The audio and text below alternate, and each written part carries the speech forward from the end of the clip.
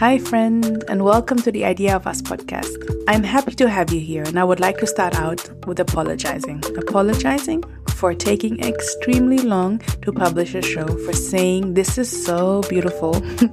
Once you hear this episode, you will exactly know what I mean, and for the quality of the audio. My interview partner and I were located continents away from each other, and since she shared so many valuable things, please increase the volume to enjoy it fully. Regarding my delay, I will not name any excuses here. I'll promise to do it better. Great, since we got this out of the way. How are you doing? I am so happy that you tuned in today, and I hope you're doing well and staying safe. Today, we will discuss an important topic, the importance of mental health, with an expert in this field, Denique Boxhill, professional clinical counselor who is not just a friend but a sister. I was introduced to her by another sister of mine, Sugi, which are both now relatives through time and experiences. She will share her knowledge with us, and we will learn and discuss the topic of mental health and its importance, why asking for help is so complicated, and how it affects minorities and the Black community. I hope that it will bring you as much joy as it brought me, that you will learn something, that you're going to be inspired to take care of yourself, and if your cup is full, to also take care of your loved ones. Hi, and welcome to the third episode of The Idea of Us. Today, I have a very special guest with me. She is my sister and a friend, beautiful human being, and I'm very, very grateful and lucky to have her here today on the show. So welcome, Denique. Thank you, Yadika. I feel the very same way. Thank you. Thank you. So let's start with how we know each other. Wow, life is so interesting. I think life brought us together. We have a very special friend in common. But I was trying to think about this. I can't actually remember the very first day I met you or the first time I met you. I just feel like you've always been in my life. I wonder if it was the in San Francisco. Do you remember? Yes, I do remember the picnic. But you know what? I had to think about it as well. Yesterday, I thought about it the whole day. I was like, where did I meet Denique? Because it feels like we're friends for forever. Yes. So it was at the picnic in San Francisco where Sugi, shout out to Sugi. Who is a very good friend of ours, and as well a very special human being that brought us together. Yeah. And it was a picnic, and I don't know, like I think we clicked from the beginning. I just loved your aura and everything you were about, and specifically when I saw your apartment and all the books that you read. It was very crystal clear for me that I hope that we stay friends for a long time already at that point. But that's how we met. Yeah. I remember it now vividly. Yes. Off the grid, Presidio in San Francisco. I remember it like it was yesterday. And I have felt the same way also, Yadika. Just kindred spirits. And I'm really grateful for your friendship. Thank you, Denique. Me, I am as well. And you agreed. I asked you at the beginning when I started the Idea of Us podcast if you would come out to the show, and you said yes. Made me so happy. I want to start a little bit by I want to know a little bit more about you and share that with our listeners today. So I would love if you tell us a little bit about your passion, your purpose. Sure. So I think probably in a nutshell, my passion and purpose are really rooted in mental health. And the way that I explain it to my friends, my family, just being fully invested in the mental and emotional well-being of my ancestors' children. For me, that means a lot of different things. The way that I show up at work, I'm a registered associate professional clinical counselor. And a little bit later, we can talk about the different kinds of therapists and psychotherapists, terminologies, that kind of thing. And I also do some consulting work for organizations at the intersection of mental health and organizational culture and racial equity facilitation, that kind of thing, really focusing on culture shifts within organizations, centering racial equity, in addition to my clinical work. So with clinical work, I see individual adults, couples, teens and youth in a group private practice in Oakland. It's called Sankofa Health, Sankofa Holistic Counseling Services, and I've been there for about a year. I also do a lot of work with the Association of Black Psychologists. The Bay Area chapter started a program called Therapist in Residence, and so I've been with them for about a year or two, and so I do a lot of work rooted in Black psychology. And then what else? This is a second career for me, also, Yadika. I can share with your listeners that it's never too late to pursue what you are deeply passionate about and what you feel called to pursue. So before this, I did healthcare management consulting. So I was still in the healthcare arena, but doing very more systems oriented, kind of productivity based, revenue based work around strategy development and that kind of process improvement type of thing from boutique firms, Big Four. And then, I had a kind of a moment of reckoning where all my interests just, kept aligning with the people part of the work, not so much the process part of the work. And I sat with that for a long time, reflected deeply, and decided to go back to grad school to make this a reality, to become a clinician. And it has brought me to this space, and I have not looked back. That's great. I remember when I met you. I think you were in grad school, and Right. and it takes so much courage as well. To change, to shift. You're still in the same industry, sort of, but you shifted your purpose or your role. And how was that process for you? Maybe you can tell us a little bit about it. Happy to. Thank you for that. It's you're right. And I think sometimes it's about fear. It's, oh, but I've already invested in this thing. I'm supposed to be doing this. I should just finish, the salary's great, all the things that we kind of tell ourselves. But I think if in that moment of just being still and checking in with, what do I want? Not, the voices around me or what I think I'm supposed to be doing, the boxes we tend to put ourselves in, or that society puts us in. I had to really, kind of sit with that and create my own narrative. And so there was a little bit of fear, walking away from, a career I invested a decade in, and going back to school and, deciding, all right, it's not going to be a new job. I knew it wasn't going to be, another job. It was going to be a whole new skill set and really just a different way of working. So I planned for it. There's no nobility in, not being able to take care of yourself because you're pursuing what's important. And I also believe that, the universe conspires to make that happen for you when you're in alignment. So I did. I tried to take steps thoughtfully, and it wasn't without fear, Yadika, but I did anyway, and it paid off really, really richly. And I don't know if you've ever had that moment where you're in a space and you just know with every fiber of your being that this is exactly where you're supposed to be. That's what my first day of class was like, going back to grad school a couple of years ago. So when we met, I was halfway through, I think.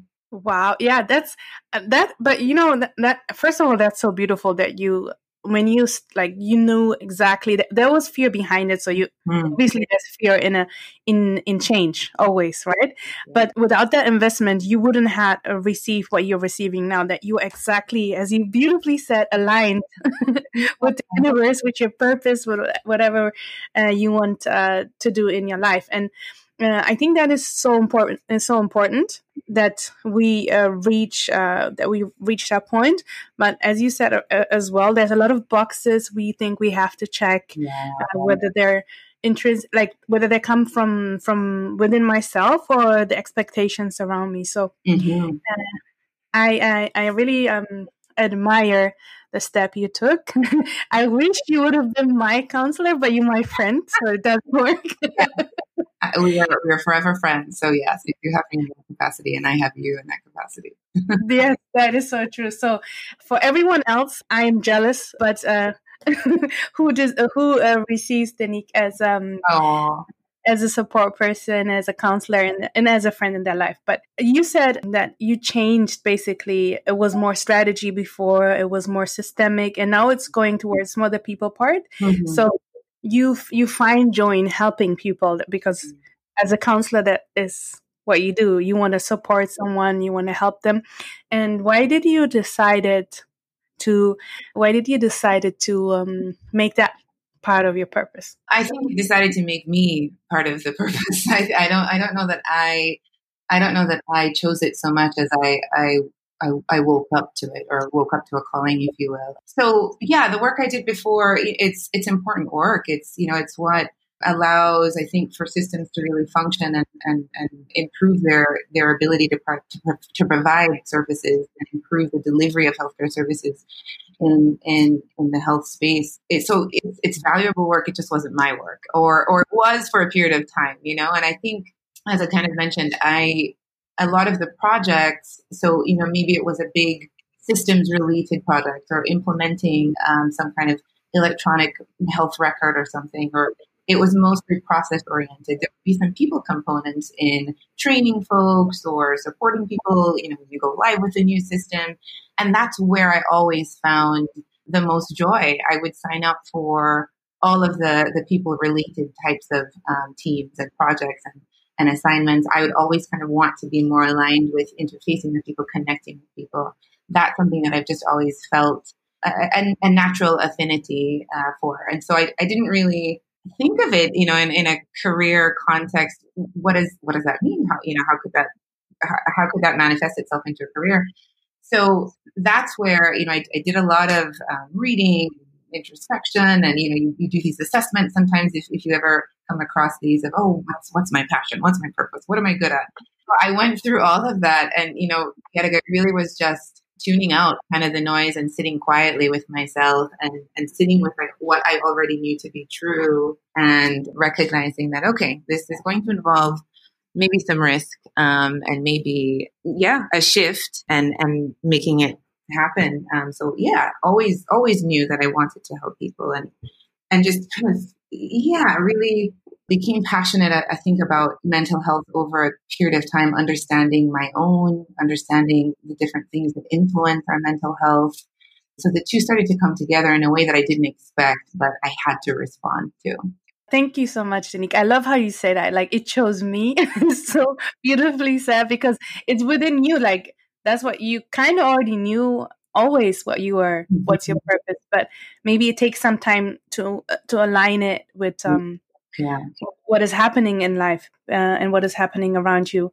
And you've been now, I think, probably more than a decade in the industry, but the topic that we want to talk about today is mental health. Mm-hmm. So I was wondering why you believe, because I as we said before, like, fear plays a big role within change, and we all of us go through things sometimes, and mental health plays an important role.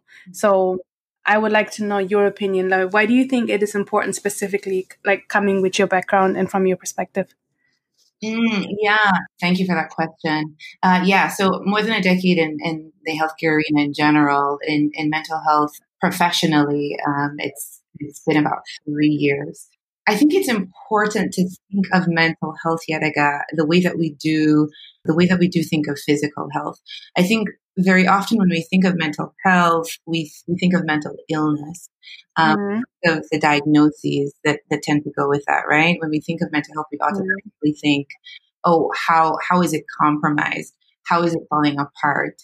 We're the common diagnoses around anxiety and depression and post-traumatic stress disorder, different kinds of things that we have become familiar with just through reading, listening, what we hear and see in media. We tend to focus on when mental health goes awry, when it goes wrong.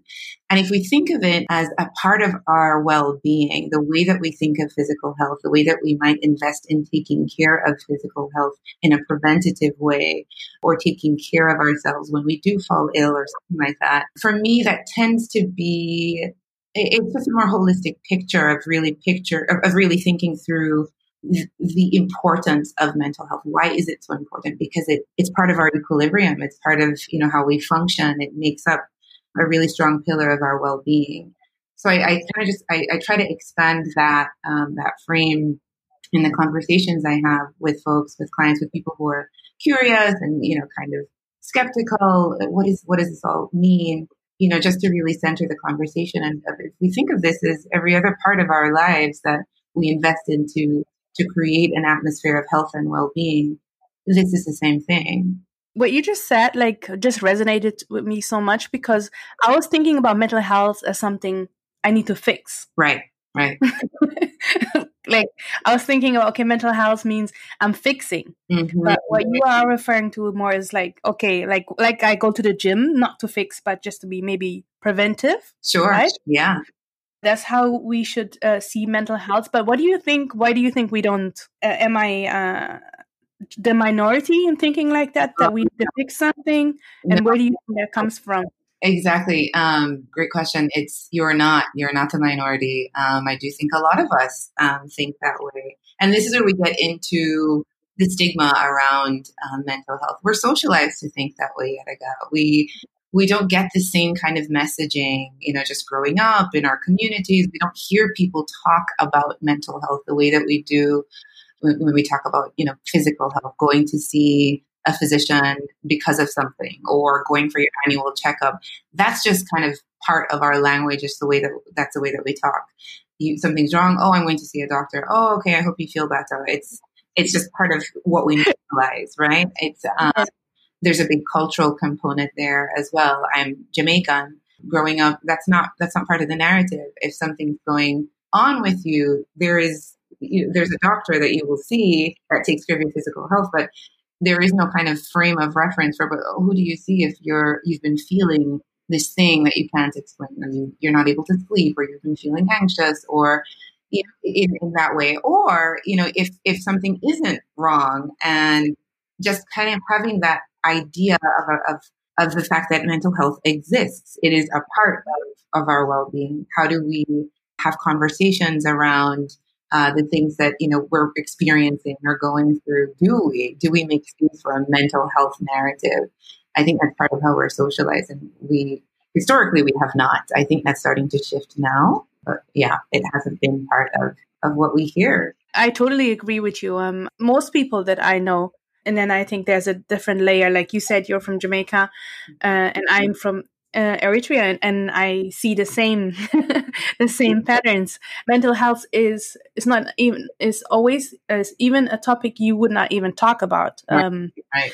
because it is considered as weakness, and which I believe is a belief that is quite common within the Black community, I think, in general, but within Western communities. And talking about mental health may be a little bit more progressive in Western communities or countries, but it's still not where it's supposed to be, I believe. What do you? I would agree with you. I do think it's evolving. But yeah, that's really where a lot of the stigma comes from. This idea that it is a weakness, that you should be able to handle whatever it is that is on your plate. If you are not doing well and something's going on emotionally, mentally, it's not a physical attribute that one can see, and maybe in that way, then something's off, something's wrong. There's a lot of shame around that. And so if you're told, just kind of in a societal context, this is the way that the society holds mental health, when you start to have a different experience, who are you going to talk to? Who will you share that with? If it isn't welcome, the conversation isn't a nurturing, inviting, welcome conversation to really talk about what's going on in the internal experience. There's a lot of isolation. There's a lot of shame. It becomes kind of oppressive, which is its own additional layer of stress that we're dealing with, in addition to that original wound. So it becomes compounded. But yes, it has been historically in the Black community, in other communities of color, in immigrant communities, you and I, those are the messages that we get around mental health. It is a weakness. You should be able to take care of this. Be strong, stand tall, push through. You've got, and you're thinking, hello, I'm a whole human experiencing a wide array of emotions, of feelings, and there's only space for one.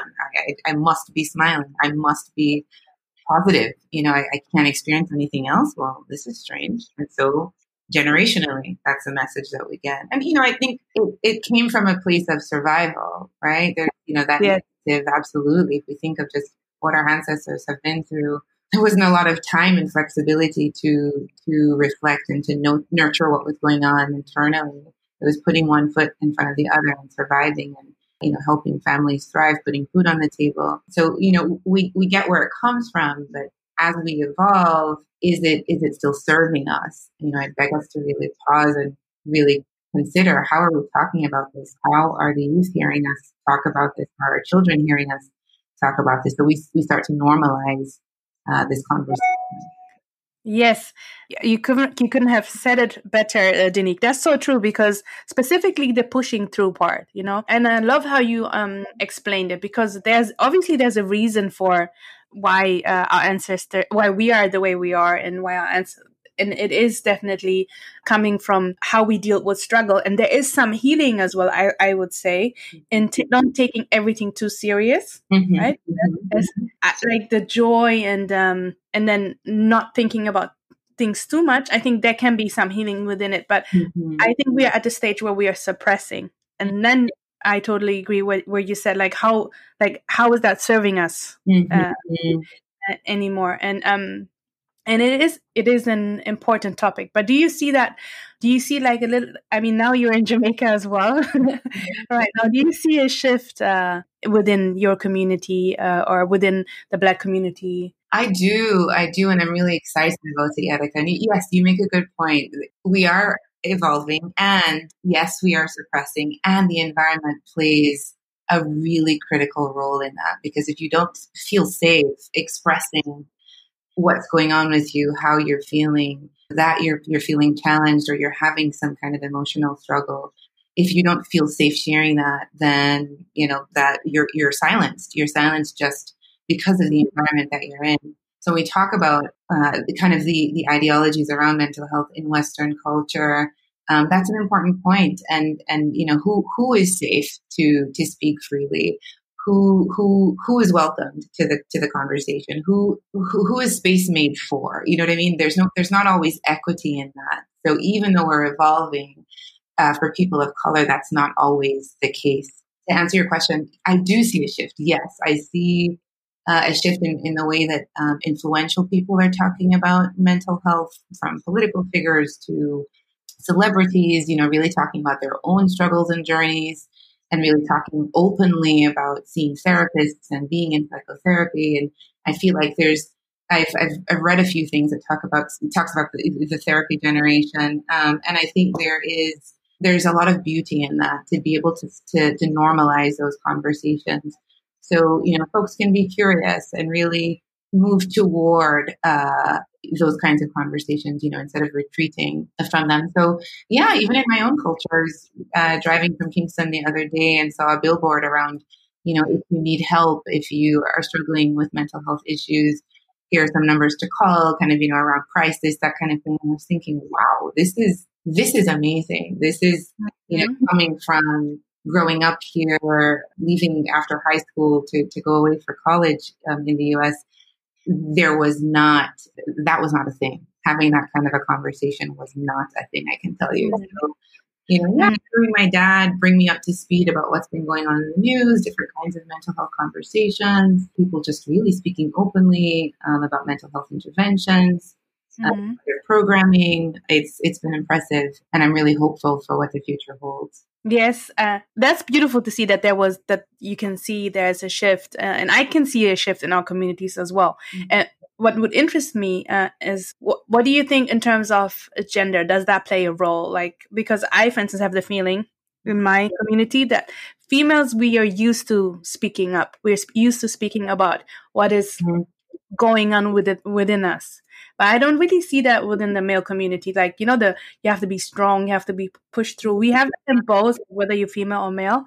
But I see it a little bit more on the male side, and I don't think it's serving them very well, or I even think it's harmful. So I don't know that it's a choice. I don't think it's a choice. We are allowed to speak up. We are given space to emote, right? If you, whatever it is that you're feeling, if you feel the need to cry, if you feel the need to scream, you're given space you're consoled differently, right? So seeing gender as a spectrum, that's also something that I think we're evolving in communities of color and Black communities, certainly in my community and immigrant communities as well, culturally. So holding gender as a spectrum, and just looking at how we're socialized. I don't think we can expect men to emote the same way. It is just they're not given the same kind of space. There's a very different set of rules and expectations, right? So when you think of what we're allowed to do, what we're allowed to say, if you fall and scratch your knee, someone's there to, in a traditional sense, to pick you up, to brush you off, let you know you're okay. What's the message that a little boy might get? Oh, get up, keep running, you're fine. You know what I'm saying? Like very early, those messages are indoctrinated in us very early. So yeah, it comes back to, again, the environment, those narratives, those social structures systemically that teach us how to behave, that teach us how to feel, and teach us what emotions do we get to express. And it's not all of them in those cases.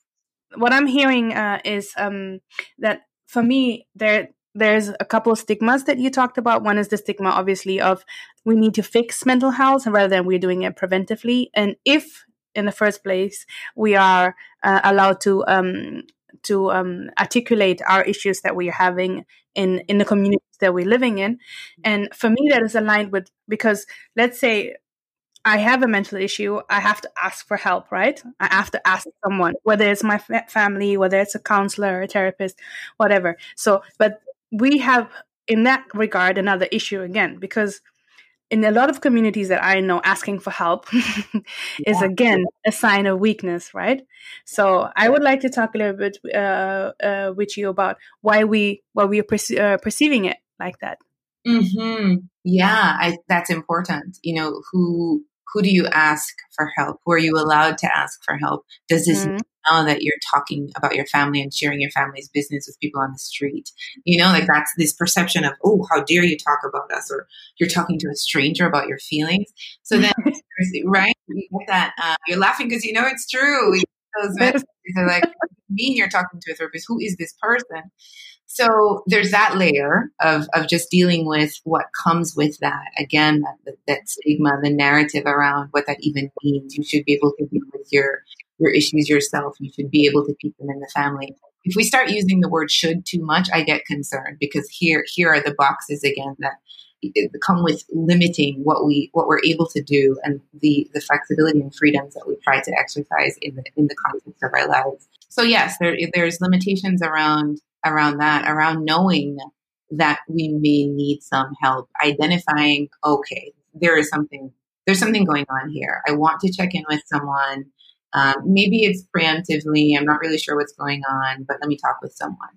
Or the experiences that we're having might be aligned with some really challenging symptoms, debilitating symptoms. What does this mean?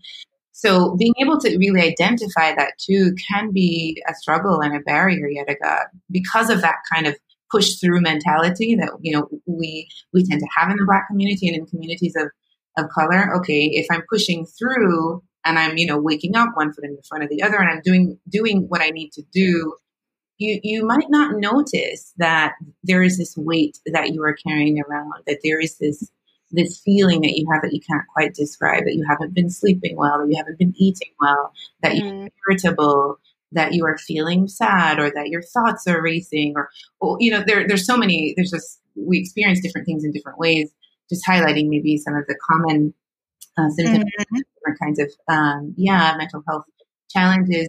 We might not have the time, and sometimes really what people might say could be a luxury, to really stop and check in with ourselves to say, wait, something's off base here. I need some help. So sometimes it can be really just the ability to check in with ourselves that can be compromised. If we're able to do that, or, being in relationship with other people who can say, hey, I've noticed that since this thing happened, you haven't quite been yourself. How are you feeling? That might be a moment where we get a chance to pause and to reflect. Knowing who to ask, if you do have a relationship with a friend who does see a therapist, or that just even that topic of conversation is accessible for that friend. You might say something, hey, I'm thinking about talking to someone. Hopefully you're met with support and it makes the process a little bit easier. Asking your physician, hey, do you know any mental health clinicians, or do you know of anyone I can talk to? I've been kind of feeling this way. Lots of people start with that first line of medical intervention with their physicians. That's who they're comfortable with. And for a lot of people, what we call somatization, when you're experiencing mental health struggles, it shows up in the body. And so you might be talking to a physician about this incessant headache, or this stomach ache that you've been feeling, chest pain, that kind of thing. And so there's absolutely, a space for that, and your physician will go through all the clinical steps that need to happen. And if it's related to and connected to stress and mental health pressures, that kind of thing, then that could be a place where you could get a recommendation also. And we're all connected online, and you probably do a quick Google search of clinicians in your area by zip code, that kind of thing. I'm happy to share some resources. It can be daunting to scroll through a whole list of folks, but there are directories there that are helpful. Therapy for Black Girls, Therapy for Black Men, the Association of Black Psychologists. Today, if you were using insurance, you can go directly to your plan to see what's in network. I'm not. Yes. So there are options to find support, but we have to recognize that yes, there are also barriers to getting to that point. Yeah, absolutely. I agree, because on I on the one end you feel helpless, but on the other end you don't ask for help. Yeah. So that's the problem, basically, right? That's a problem. And then I love how you said that it shows up in the body. So you cannot separate your mind or your soul, your mental health from your physical health. It goes together. Exactly. And it's and sometimes we don't recognize it or realize the importance of it. That both has to be healthy, or at least we have to care for both, basically. Exactly. And I think, I don't know how it is for you, Denique, but I think I feel more the older I get. Like I feel more okay. I have to deal with an issue. Otherwise, it will show up in different places. I don't know if you have the same feeling, right? Like if you can solve it there, it's going to show up somewhere else, or it's going to show up again. And I think that takes a toll. Yeah. Sorry. It does. And really across all ages, Denique, that is the truth. I think as we get older, yes, to your point, what we're building is awareness. So, hopefully we're able to connect those dots. Therapy can help with that too. But what we start to experience is that, okay, I was, really upset about this thing, or disappointed about, this thing. And now I'm finding myself completely irritable with my partner, with my children. I'm not functioning at work. And so we start to connect the dots that this is probably related. But the same is true for all ages. It's just the awareness that isn't there. And, that's developmentally appropriate. We wouldn't expect kids to say, hello, Mom, I'm disappointed that I didn't get this thing. So now I'm going to be acting out about something else, That's what we call acting out. It's usually, it's an expression of an internal experience. So you're absolutely right. This, keeping this thing quiet, not talking about it definitely takes a toll. Loving, the way that you phrase that, it does take a toll. It takes a toll emotionally, spiritually, on the body, shows up in our connections, in our relationships. And it's often not sustainable. And that's kind of, what brings us to some point of intervention, seeking help in some way, even if it's talking to a friend. And that might be enough, but just being able to share and not bottle that feeling up inside. Yes, I 100%, 150% agree. And I want to discuss with you two statements. One statement is, so would you say asking for help is a sign of strength? And does everyone needs a therapist? Yes. So the first one, asking for help is a sign of strength. Absolutely. Yes. I think all around, asking for help with your mental health, your physical health, asking for help with tasks at work, with your household, with caregiving, asking for help is it's critical because you are in tune with your experience. And when you start to build the capacity to understand what's happening internally, that is always a strength. So if you get to a place where you're saying, all right, I need some assistance here, I need some help, then yes, that is absolutely, being vulnerable is a strength. And then everyone needs a therapist. That was the other one. Yes. I'm so tempted to say yes, of course. And I did a little bit to say my hope is that everyone gives therapy a try at least once. Because research shows that folks might not be in therapy for a long time, and there are many people who the experience is just it varies. There are folks who may have one very cathartic session with a therapist, and that's enough. That's enough for that experience. And maybe they connect with the therapist later on. Different things are happening in life, so it doesn't have to mean this is an ongoing relationship or person that you see forever. This could be a relationship that you establish, during one phase of your life, and you may take it with you. You may pause, start again. It looks so different. I don't know what people picture when they therapy, but there's the person laying on the couch, looking through your glasses, notepad. Tell me how you feel today, and it's limiting. But therapy is it's broad, it's diverse, it's co-created, it's a courageous conversation, yes, but it honors when it's done well. It honors so much of who you are, and so it changes. There are people who do house calls, Yadaga, with the LGBT population. So therapy for them looks like tea and toast for an hour, and that might be the only social connection that population has for that period of time. People do ecotherapy, so therapy could look like a hike or a walk somewhere outside. So I think as we start to shift our ideas of what therapy has been, and what it was, and sure, in its historical, where it comes from, a lot of those thoughts are based on truth, and it has evolved. And so that is my hope that yes, maybe everyone does give therapy a try at least once. Yes, that is, Denique. You said it so well, because I think a lot of people have the thought that you go to a therapist, you have to sit on the couch, you're judged. It is basically maybe a one-sided experience. You're just there to tell them what is on your mind, and that person writes it down in a notebook. Right, but right. There's so much more about it, and I think if you don't try it, you will never know what it can do for you. Exactly. That's the main thing. And I think we need to shift generally, like, our perspective, as you said, like, and I love that. So I'm repeating it as well, is like, it is what we invest in ourselves is actually a form of self-care, if you would say, too. And self-care, balances out so much, all the things that we're facing, and life is obviously not easy. Go ahead.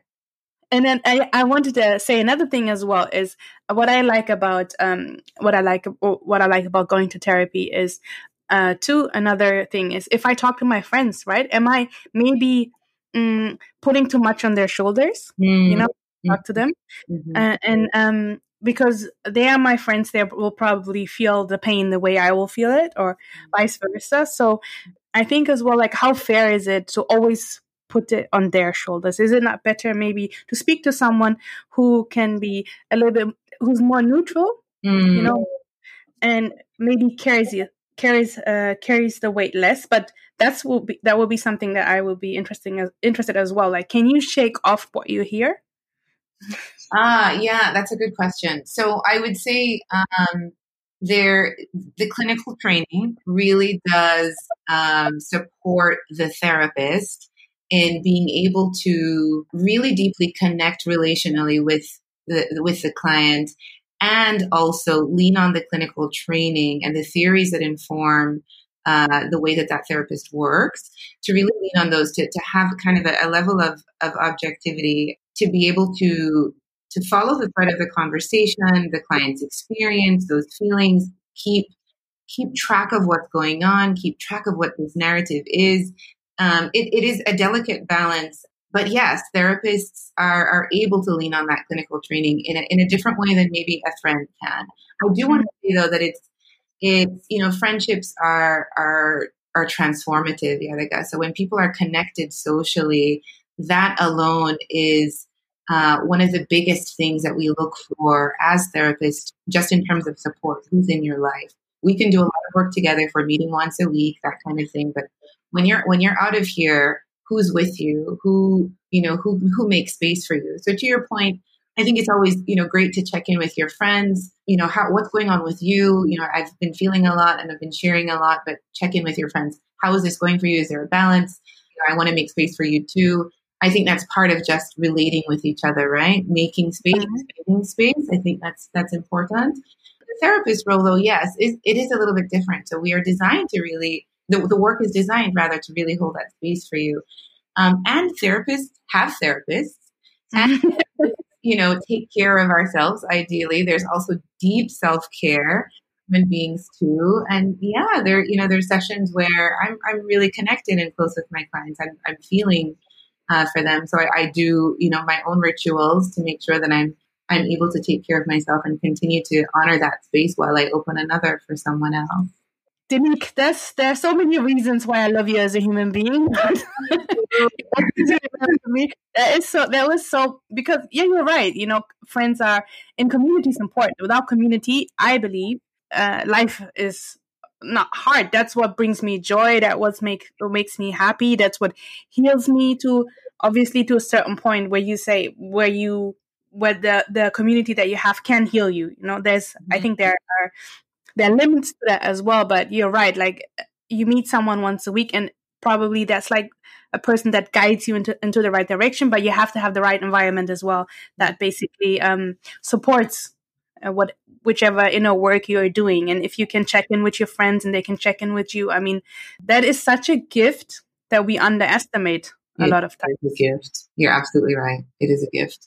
So another question I would like to ask you is, how would the world look like if all of us would ask for help and all of us would have therapy? What would you think? Well, it's a nice utopia going on there. I do think we would all be connected to at least someone, right? So that will vary from experience to experience and how that shows up for each person. But I do think we would all be connected. So if I am asking for help, then there's someone for me to ask. If I am seeing a therapist in some capacity, once weekly or something, and you are also, it makes space for, I think, a few things. We're both engaging in some internal work. So we're less likely, or maybe it happens a lot less, that we're taking out different experiences on each other, just using you and I, for example. So I think generally we are tended to, there's someone who is, who's making space for us, so that it kind of frees up the emotional flexibility, that we're allowed to have. It frees up the capacity to do other things, to think creatively, to think critically, to connect critically, if we're not all holding the things that are really heavy to hold. So if we're asking for help in holding them, if we're looking at clinical work and therapeutic interventions to help us, then we're both it's kind of a 2-4 situation there where we're all connected. So that's great, building community, and we're all. There's some level of accountability in what's going on internally, so that we can show up as fuller humans, as our whole selves. So that would be beautiful. Yes, I would say that would be beautiful as well.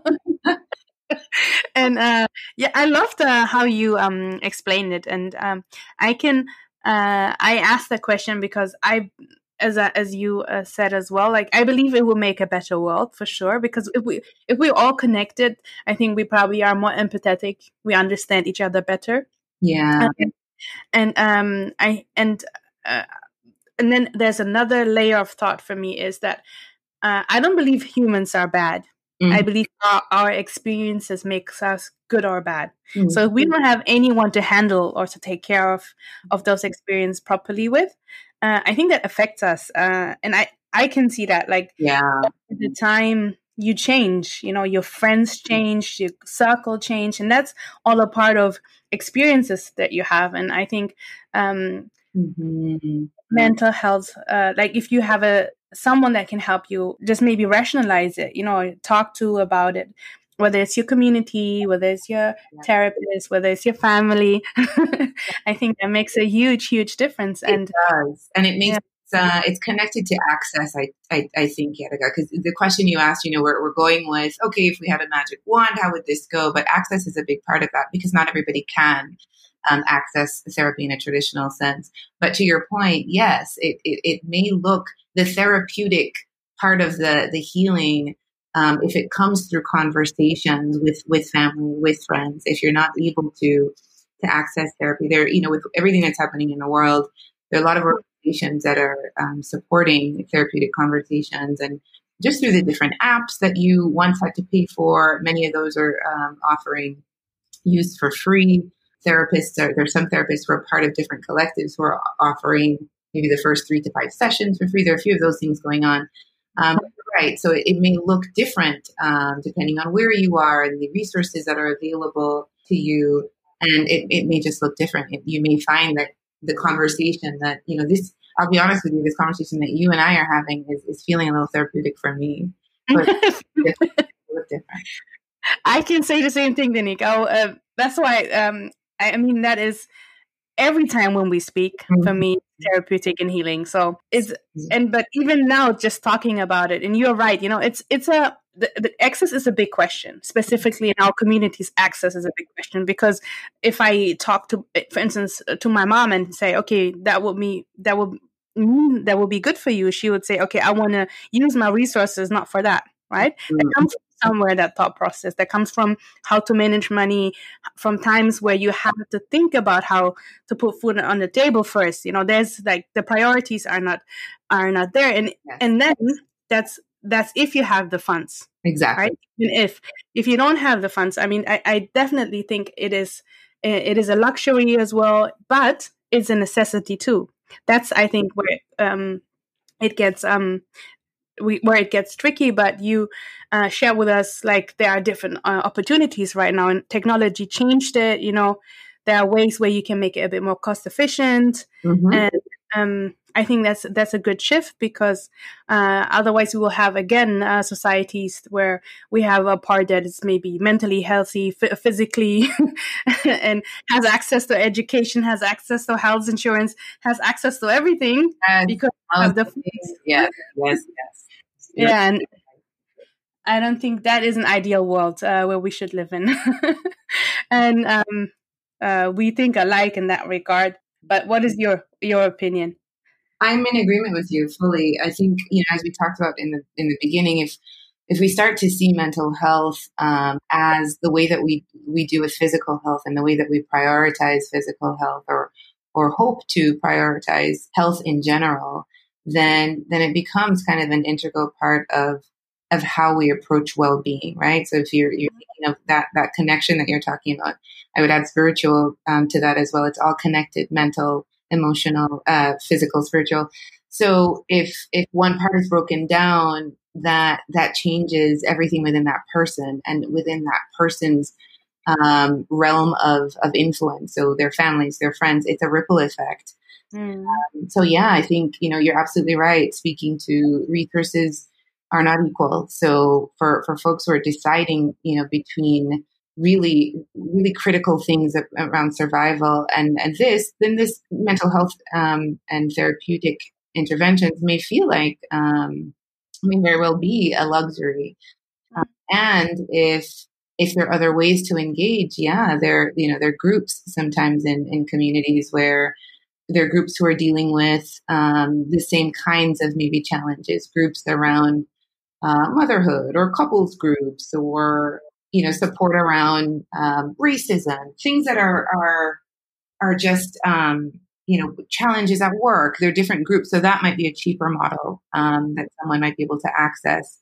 Or again, just leaning on whatever resources you might have available to you. Is it a podcast of your favorite therapist who shares information? Is it what you're reading? what you're listening to. So it starts to take really, different forms. And my hope is that if those things become a little bit more accessible, then maybe over time that makes a big difference. And then perhaps therapy becomes more accessible. If not, then, community is where I tend to go. I agree. But again, a lot of things, specifically now where we are feeling the whole pandemic, and I think we're all struggling a little bit with that situation. I think we're talking about different forms of mental health or therapy, or at least we are. I think this time is showing us that we need to take care of it. Yeah. That's for me. Like, I can feel it. Like I can purely feel. Yeah. I think this time is showing us we need to take care of ourselves and each other. The things that we are feeling, it's normal to feel the things that we're feeling, and then what? Are we talking about it? Are we able to care for ourselves? There's so much uncertainty in this time, Yadiga. So much grief, so much loss. It's just to be sitting with that and be functioning or trying to function and show up to work every day, or if you're able to still have employment, there's loss there too. So there's a lot that we're holding for friends, for family, for loved ones, that this is the time. I would agree with you to really try to connect. Yes, absolutely. But I mean, it's good. We need it. I think it's good because for me, it shows we needed to have that time and to think. That's how I see it for myself, just personally for myself, right? I think it's good. It shows us the importance of connection. It shows us the importance of mental health.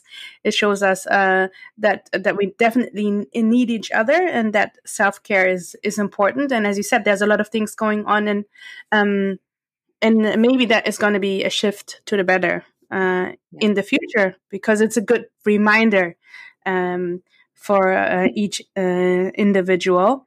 And Hope so. I hope so. I hope so as well. But as we draw, or as we already explained our utopia, so for everyone who's listening, you know what we can do if we just make sure we ask for help and talk to a therapist, and just make sure we are good. Basically. So we're coming slowly towards the end of this episode, Denique. I want to ask you some final questions. Sure. That I usually ask. And the first one is, what is one beautiful thing someone has done for you? And why are you grateful for this experience?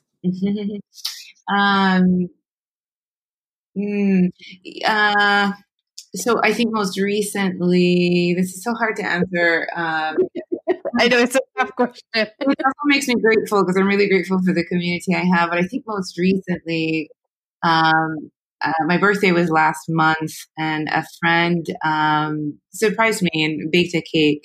And a couple of friends came over who were part of my quarantine circle. And it was so thoughtful. She baked a cake that is traditionally of Jamaican culinary background. Some research. She's Kenyan. She did some research around that. My friends lit candles and sang to me. Yet I haven't had that since I was maybe 12. So to stand there and they're singing "Happy Birthday" to you, and I just, it felt really special. And that was before I left the Bay to head to Jamaica to spend some time with my dad. And for me, it's always around thoughtfulness. It's never really the actual material thing. It was just, we have been separated from each other, and with this physical distancing thing that we've all been trying to manage. And just the thought that went behind finding something that was close to my heritage, making it, trekking it, across town to come and really sing for me. For me, that was really beautiful. And I definitely appreciate her for that.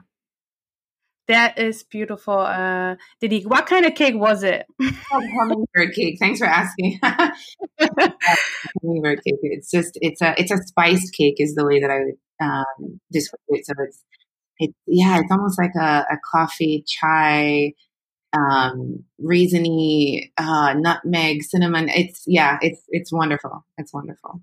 it sounds very delicious. I'll definitely try that cake. But it's so beautiful, as you said, it's for you is the thoughtfulness that made it so special, and and that everyone was there for you, and it's again about community, the people around you, and the person that you are, because they are there to celebrate you.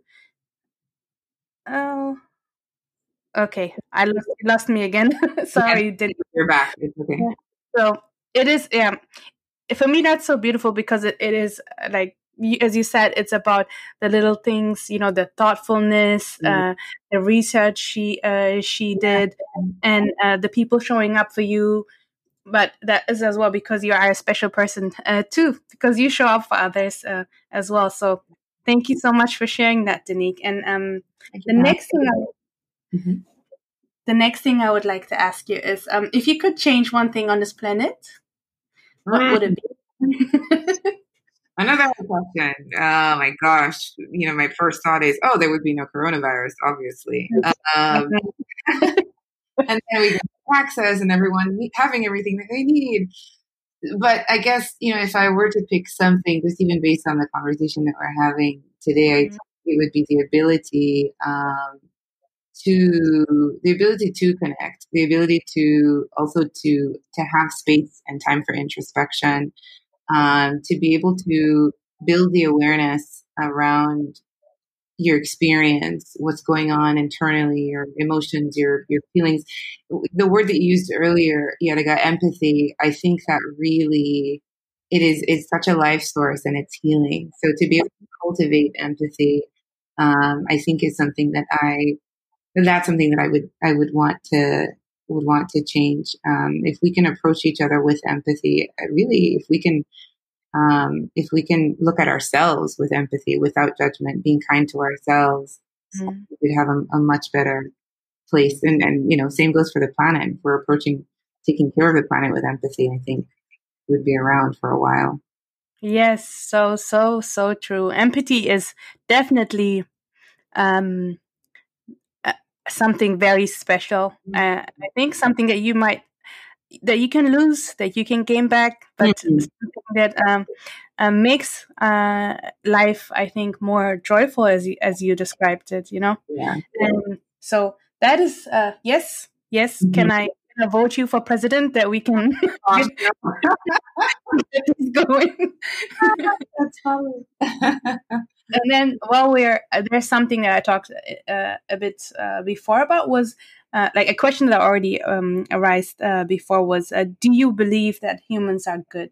I would like to know that from your professional background, the perspective, and from your individual. Fortunately, in this case, it's one and the same. And it's, yes, I do believe that humans are good. And so, yeah, professionally, I am, that's what I do for a living. I am invested in people's journeys and their, what they're processing in their hopes for restoring goodness and balance in their lives. And personally, yeah, I believe the same thing. So, from both ends, to your point earlier, the environment shaping a lot of our experiences, the environment shaping a lot of the narratives that we internalize, how we're socialized, how we're allowed to be, what we're allowed to feel. When we're up against different kinds of things like that, different challenges, what does that mean for us? How does that change us? How does it shape us? So if someone's leaning in, the other direction, I often, think what happened to you versus, what's wrong with you or something like that. So yes, I do believe that humans are inherently good.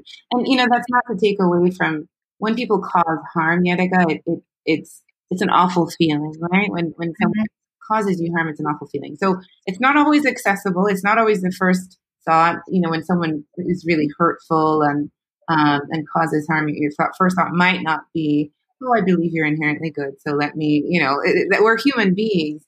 I think, stripping away all of that and kind of pausing for a moment, a lot of that time, a lot of that is about the person and not so much about us, even though we're left impacted. So yeah, short answer is yes, I believe humans are.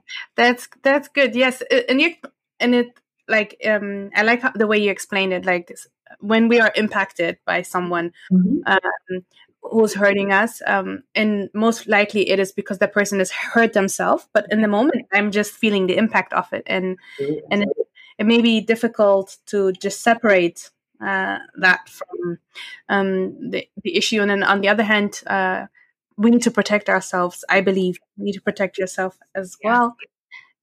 So my final question, I don't want it to be to my final question, is what is, you know, that the title of my podcast is "What is the idea of us?" And I would like to know, what is your idea of us? I love the title of your podcast, by the way.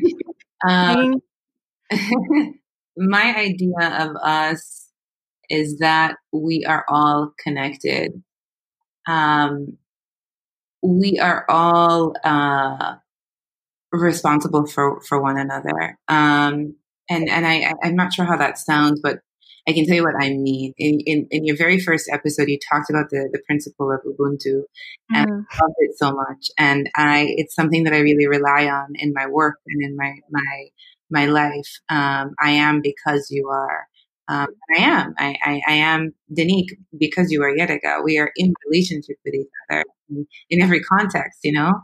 So my idea of us is that we are connected. And if we can see that, you know, if I can see that my joy and my well-being is inextricably linked to yours, then I have empathy. Then I'm invested in your future because I'm invested in mine. It makes for a more holistic way of being with each other. So yeah, that's my idea of us. There couldn't be a more perfect ending, Denique. You explained it so beautiful. Perfect. Thank you. Like, I mean, you know, I agree on so many levels with you. Ubuntu is a beautiful philosophy, and the way you explained it, I might copy that. But okay, so our ancient wisdom, you know, all this came before us. Our ancestors set this up for us to live by and to lean on. So it's yours, it's mine, it's ours. It is. That's so true. And we are here. We are thanking our ancestors for that again, for giving us that wisdom. And I'm thanking you, Denique, for sharing with us your thoughts today, your personality, for sharing, you know, so many valuable things. Like, I hope, and I think we hope the same, that everyone, you know, takes the things that they need with them, and make sure that they are taking care of themselves, and understanding, you know, that we are all one community, and we need to take care of each other. We need to check in, and yeah, you know, I learned so much, Denique. Oh, thank you. Thank you for having me. Thank you for the invite. Thank you for creating this space. It's so important, and I value you so much. So thank you. Thank you so much for having me. Oh, thank you, Denique. I mean, what can I say or summarize that would give it justice? Denique shared with us so many valuable insights, and if going to a counselor was not attractive yet, I'm sure she changed your mind. I want to highlight one quote from her today because it was so powerful for me that I even thought about it days after we recorded this episode, where she talks about her passion and purpose. I quote, "My passion and purpose in mental health is being fully invested in the mental and emotional well-being of my ancestors' children." I had to think about this for days, and I was wondering why it resonated with me so much. And then I remembered a saying that said, when you heal yourself, you equally heal your ancestors. And we also help prevent the next generation from going through the same things. To be at the forefront of this and to make this your life's mission touches me to the point where I actually am getting emotional. And I have deep, deep gratitude to her and everyone else in this profession. What I learned today from Denique and what I would love for you to take with you is that finding your purpose is essential, because Denique is a great example of what you can achieve and impact if you are truly aligned with your mission. That there are stigmas around mental health that we together as a community should break. Stigmas around why and who has to be countlessly strong and robust and push through, around sharing secrets of information about your family situation and therefore hiding the issues and not solving them, about the belief that mental health is something we only fix or care of once it's broken. Let's try to shift that focus and make asking for help healthy and a sign of strength.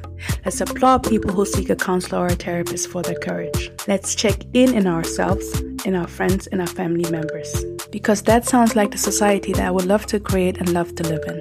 And I'll leave it at that. I want to take the time again and thank Denique for sharing her knowledge, her wisdom, and her time with us. Make sure to reach out to her. You can reach out to her over Instagram through her handle, Denique_B. And you can reach out to me as well if you would like to have more contact information from her. We would love to know what you thought about this show today. What are your thoughts about mental health and asking for help? And I hope this was of value for you. Until next time, I wish you much love and light. Yehadaka.